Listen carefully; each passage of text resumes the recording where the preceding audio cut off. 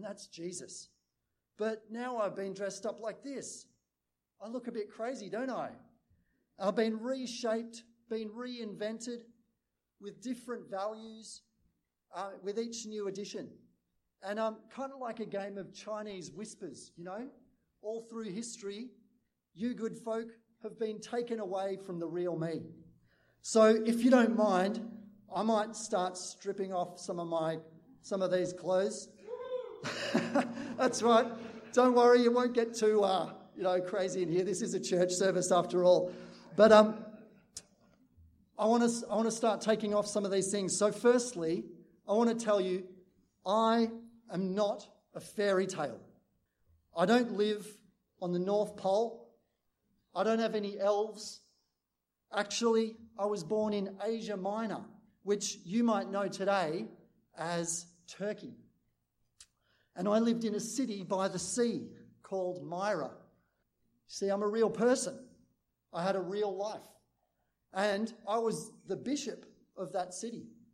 So I spent my time overseeing the Christian community there and trying to shine the light of the gospel to one and all. Secondly, I'm not an amusement, as much as I might look like one right now. Please take me seriously.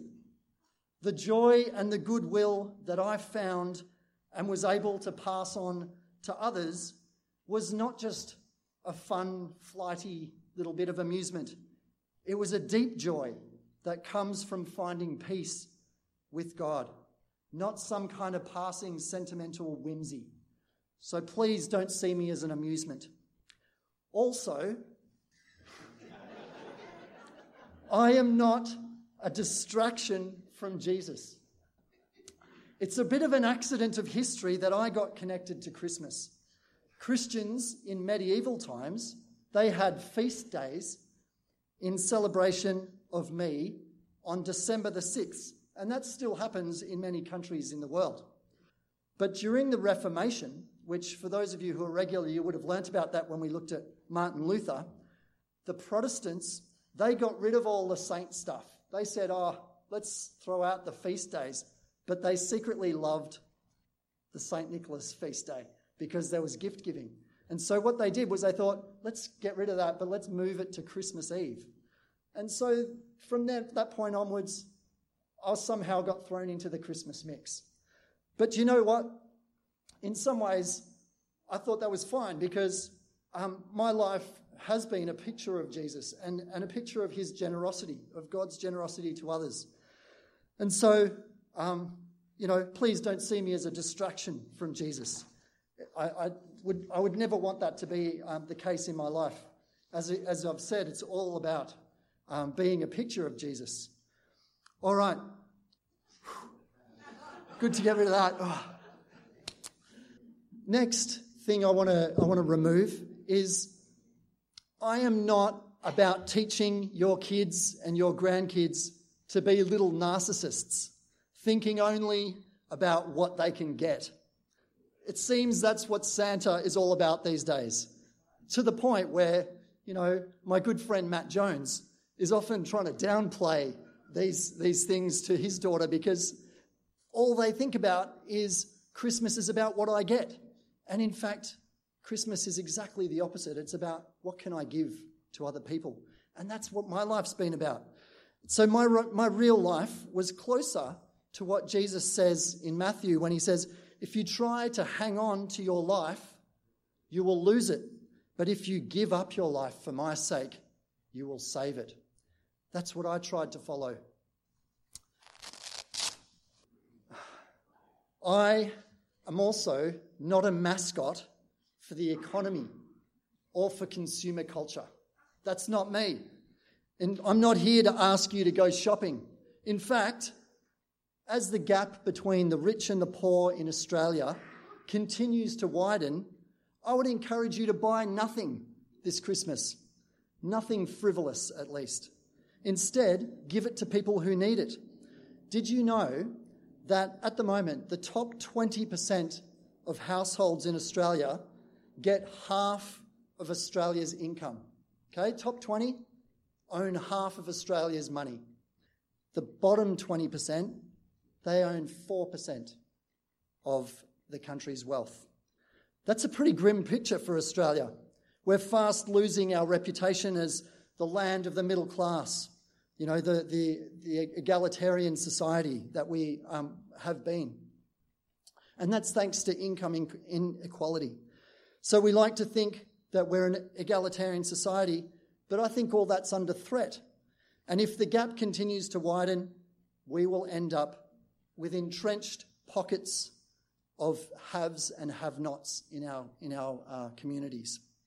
So irresponsible buying of things that we don't really need is hardly something to be celebrated at a time like this. All this spending goes on, and yet we're neglecting the poor and the needy that could really do with our support. Hopefully you're getting a bit of a taste of the real St. Nicholas. What do you think? Yeah? Good. All right, so now that I've got that misunderstanding out of the way and I can put my glasses on, which is great, let's look at the real St. Nicholas. By the way, on the screen, there's a picture. Some people at a university probably had nothing better to do, and so they did some fancy scientific methods and 3D modelling to find out what they thought St. Nicholas really probably looked like, and that's what they came up with. They still had to add the beard, of course, but there you go. Now, when we look at the real St. Nicholas of Myra, there's a few historical challenges because there were no written documents or artefacts from himself, from St. Nicholas himself. He wasn't a writer, he wasn't a scholar, he wasn't someone who wrote things down, or at least we don't have those documents if they were there. And so there's some difficulty in telling his story because we have to, I really want to be able to determine whether those stories have a true historical backing. But the earliest writings about him come from about 200 years after his death. And his officially regarded dates are that he was born in 270 AD and that he died in 343 AD. Okay? So we're talking early church times. And he lived, as I said, in Turkey. But if you look for the name Nicholas in the ancient world, so if you're a scholar and you're looking through all the different ancient documents, precious little can be found in those historical records before the 300s. Okay, but then after the 300s, that name became very popular. And so it's obvious that there was a real St. Nicholas and that he had a major impact on society. Tradition tells us that St. Nicholas was born to wealthy parents, but at an early age, his parents died during an epidemic, leaving him an orphan. He went on to become the Bishop of Myra, leading the church in that city, which was a port town. So you can see a little map. I don't know if you know your European geography, but Istanbul, Constantinople up there, that's Turkey, and Myra's down the bottom, and it's a port town. So busy, bustling port. All right. So he lived. Where am I? Yes. So he's a bishop of Myra. This time around. So for his time from 270 to 343 was actually a really significant time in the life of the church. During his early years, the church went through one of the worst persecutions under the Roman Emperor Diocletian in 284 and 85. And Nicholas is thought to have been imprisoned during that time and then released after Diocletian finished his rule. Shortly after that, in 306, Emperor Constantine took the throne, and he's the first emperor of Rome to convert to Christianity. So with his conversion came a new religious tolerance for Christians. And by 313, there was a thing called the Edict of Milan, where it was made official: Christianity is cool. Nobody should persecute the Christians. There was also a famous council in 325, and St. Nicholas's name is on some of those lists, that the historical lists that suggest that he may have attended the Council of Nicaea. But the thing is that Nicholas's popularity back then and today don't really lie in these kind of little facts about history, but they lie in the stories that are told and retold about him. These stories paint a picture of a saint who is earthy, unpretentious, down to earth, a friend to one and all, regardless of their station in their life. He was not afraid to get messy in order to help people. And so he's celebrated as a friend of labourers, of sailors, of the lowly, of prisoners, of the desperate. And I think that's partly why his name has been remembered all through the many centuries that have passed, because of that, because he is a friend to the person who is otherwise forgotten. You may not realise this, but to this day, Nicholas is celebrated as the patron saint of sailors. As a bishop of a bustling port city, and considering his reputation, which I've just mentioned, it's probably not surprising that the sailors loved him. Stories of Nicholas rescuing sailors or helping them out miraculously on the high seas goes back to the earliest tales from his life that we can find. And in Greece, they sometimes, when they paint pictures of Nicholas, they paint him with his clothes soaked in seawater and his beard dripping with seawater because of this association. So he's known as the guy who jumps into the ocean to rescue the sailors who are in peril. Dr. Adam English is a historian, and he recently wrote this book, which is called The Saint Who Would Be Santa Claus, The True Life and Trials of Nicholas of Myra. And he was really trying to get back to who is this man really? Who was he originally? And he regards the best-known story of Nicholas to also be the one with the strongest case for a historical basis. Let me tell you that story now. All right. So this is kind of like the big story for St. Nicholas. Okay, there was a man who was once rich, but he had fallen on hard times. He'd become unwell and was no longer able to work. So now, a poor man, he had 3 daughters, and they were all of an age to be married. In those days, a young woman's family had to have something of value called a dowry to offer prospective bridegrooms. So the larger the dowry, the larger that gift was, the better the chance a young woman would find a good husband. And without a dowry, a woman was unlikely to marry at all. And this was actually a very desperate situation because without dowries, women were often destined to be sold into slavery. So here's this family suffering in this condition. Word of the family's misfortune reached Nicholas. And Nicholas had wealth because although he was an orphan, he'd inherited money from his parents. So what he did was he came in secret by night, and he came to their house and he tossed a little bag of gold through the window, and it sailed in, landing in a shoe left before the fire to dry. What joy in the morning for this family when the gold was discovered. And the first daughter soon wed. Not long after, another bag of gold sailed through the window in the dead of night and appeared mysteriously in the middle of their lounge room. And the second daughter was able to be married. The father, now very curious and anxious to know who this secret benefactor was, he thought, I'm going to stay up. I'm going to secretly hide in this, in the corner of our lounge, and I'll see him. I'll see who this person is.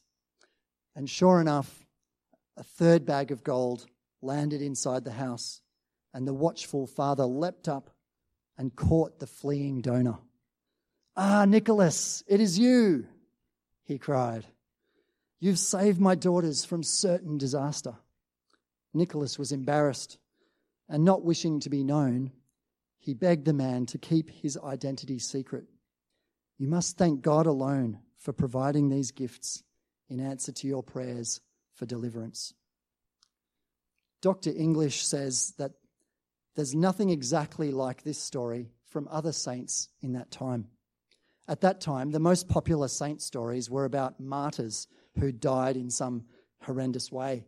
Or there was also stories of rigorous monks who went out into the desert and, denied themselves in heroic ways. That were the kinds of stories that were being told. But here was a story about Nicholas anonymously giving significant gifts to these 3 poor girls who no one else in that era would have cared about. He's truly taking the biblical command to look out for the least among you to heart in a serious way. He does something that is purely generous and purely good for people who weren't the concern of society in that time. And he does it without any hope of reward. And that story, it lit up people's imagination. He becomes a gift giver and a provider to anyone in dire distress. So you're down to your last crust of bread and you're thinking all hope's gone. But you just watch the window because God in his generous provision just might send you a generous saint inspired by Nicholas to save you. As we move towards the end of our message today, I want to spend a bit of time thinking about what does the scriptures say about this kind of generosity that Nicholas exemplifies in that story especially, and in his whole life. What does the scriptures say about generosity, about how we might become like him, and how that might actually look a little bit like what Jesus was all about? So what I'm going to do is give you a bit of a whirlwind tour, looking at a few scriptures, and just, drawing out this theme of generosity in the life of, for the life of Christians. Okay, so and they should be up on the screen. So starting with the first one, which is actually from Leviticus. You might not have read Leviticus lately. Leviticus 25, 35 to 37. So after Israel was freed from Egypt, which was a mighty and generous act of God, God gave rules for life to Israel. And this is what he said. He said, "If your brother becomes poor and cannot maintain himself with you, you shall support him as though he were a stranger and a sojourner, and he shall live with you. Take no interest from him or profit, but fear your God, that your brother may live beside you. You shall not lend him your money at interest, nor give him your food for profit. I am the Lord your God, who brought you out of the land of Egypt to give you the land of Canaan and to be your God." So because for Israelites, their whole identity was caught up with being recipients of God's generosity. I mean, he'd brought them out of slavery. Having done that and provided a land for them, they were to show impartial generosity to each other. Your neighbour's need was never to be capitalised upon for personal gain. So even in these early scriptures, we see this picture of what God wants for us. Psalm 41 begins by acknowledging that there's a covenant, there's a relationship that exists between God and the generous. God responds to the kindness and generosity of his people with protection, health, and abundance. This is what he says. The psalmist says, "Oh, the joys of those who are kind to the poor. The Lord rescues them when they are in trouble. The Lord protects them and keeps them alive. He gives them prosperity in the land and rescues them from their enemies. The Lord nurses them when they are sick and restores them to health." So the key to living a life of generosity, it seems, is in having a heart that delights in the Lord. A shift happens in us when we're generous for God's sake. And we shed that inclination to indulge in materialistic fantasies. We realize that just doesn't matter anymore. And we become more generous people. Proverbs 11 says this. I believe that what it says here, by the way, really communicates a principle that's sewn into the fabric of the world we live in. It says, "One gives freely, yet grows all the richer. Another withholds what he should give and only suffers want. Whoever brings blessing will be enriched, and one who waters will himself be watered." So those who give generously and freely sense that the world is an abundant place and that there's enough for everyone. And that becomes true for them. And it is true. And those who hoard and store up for themselves tend to perceive the world as a place of scarcity, and there's not enough for everyone. And the more that you grasp and hoard things, the more you think you need. And so your generosity actually defines your experience of life.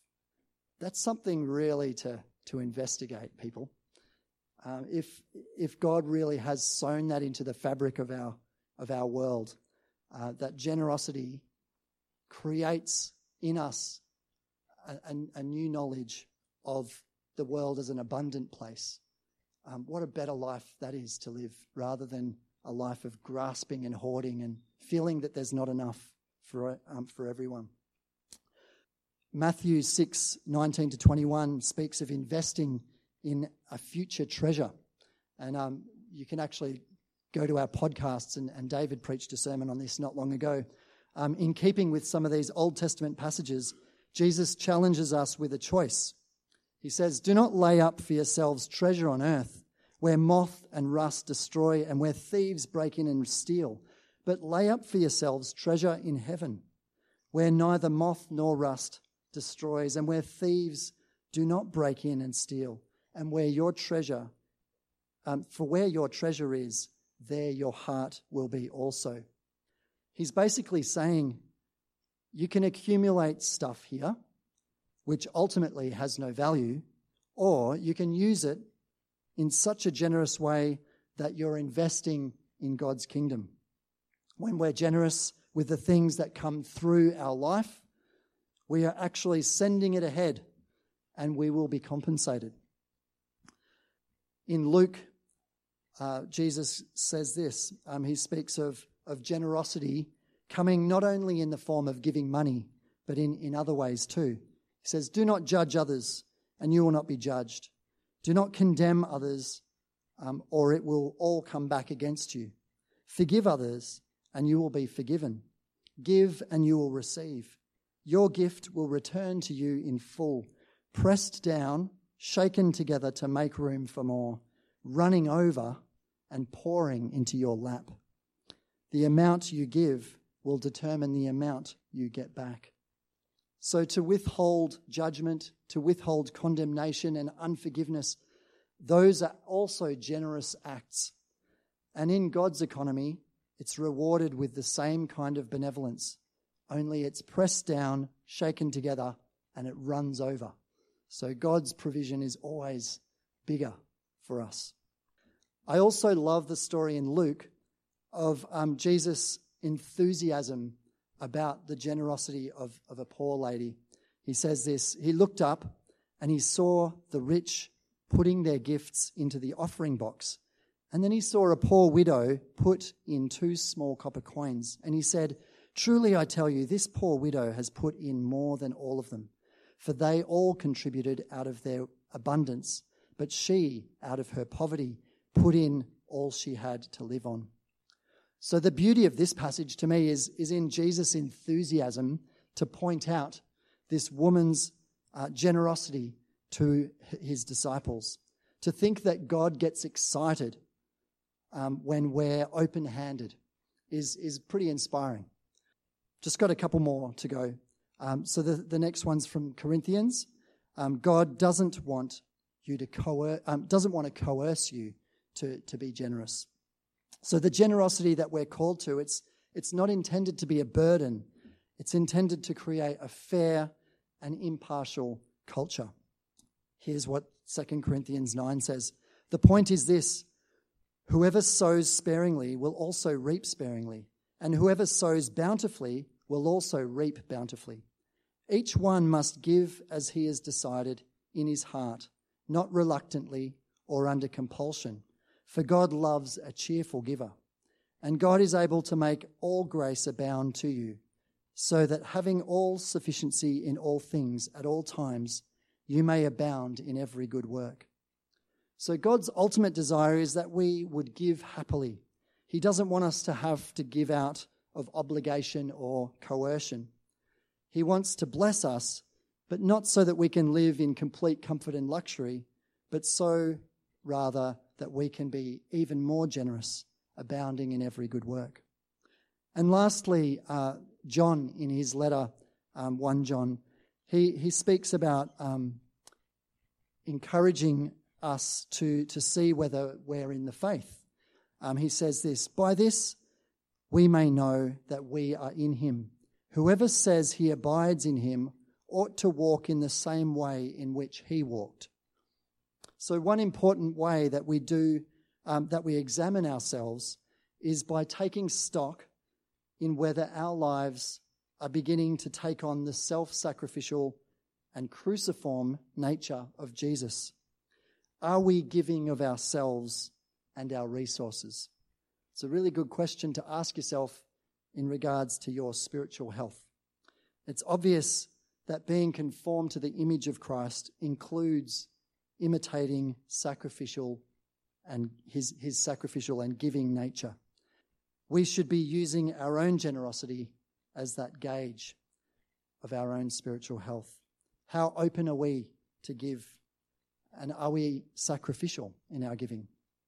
So there's a big picture for you of generosity. And there's St. Nicholas's challenge to you today. St. Nicholas of Myra, he's no fairy tale. He's no amusement.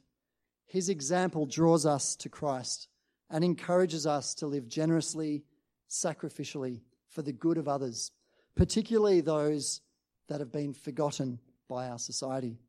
We do this in gratitude and in anticipation for all that God has given us and continues to provide.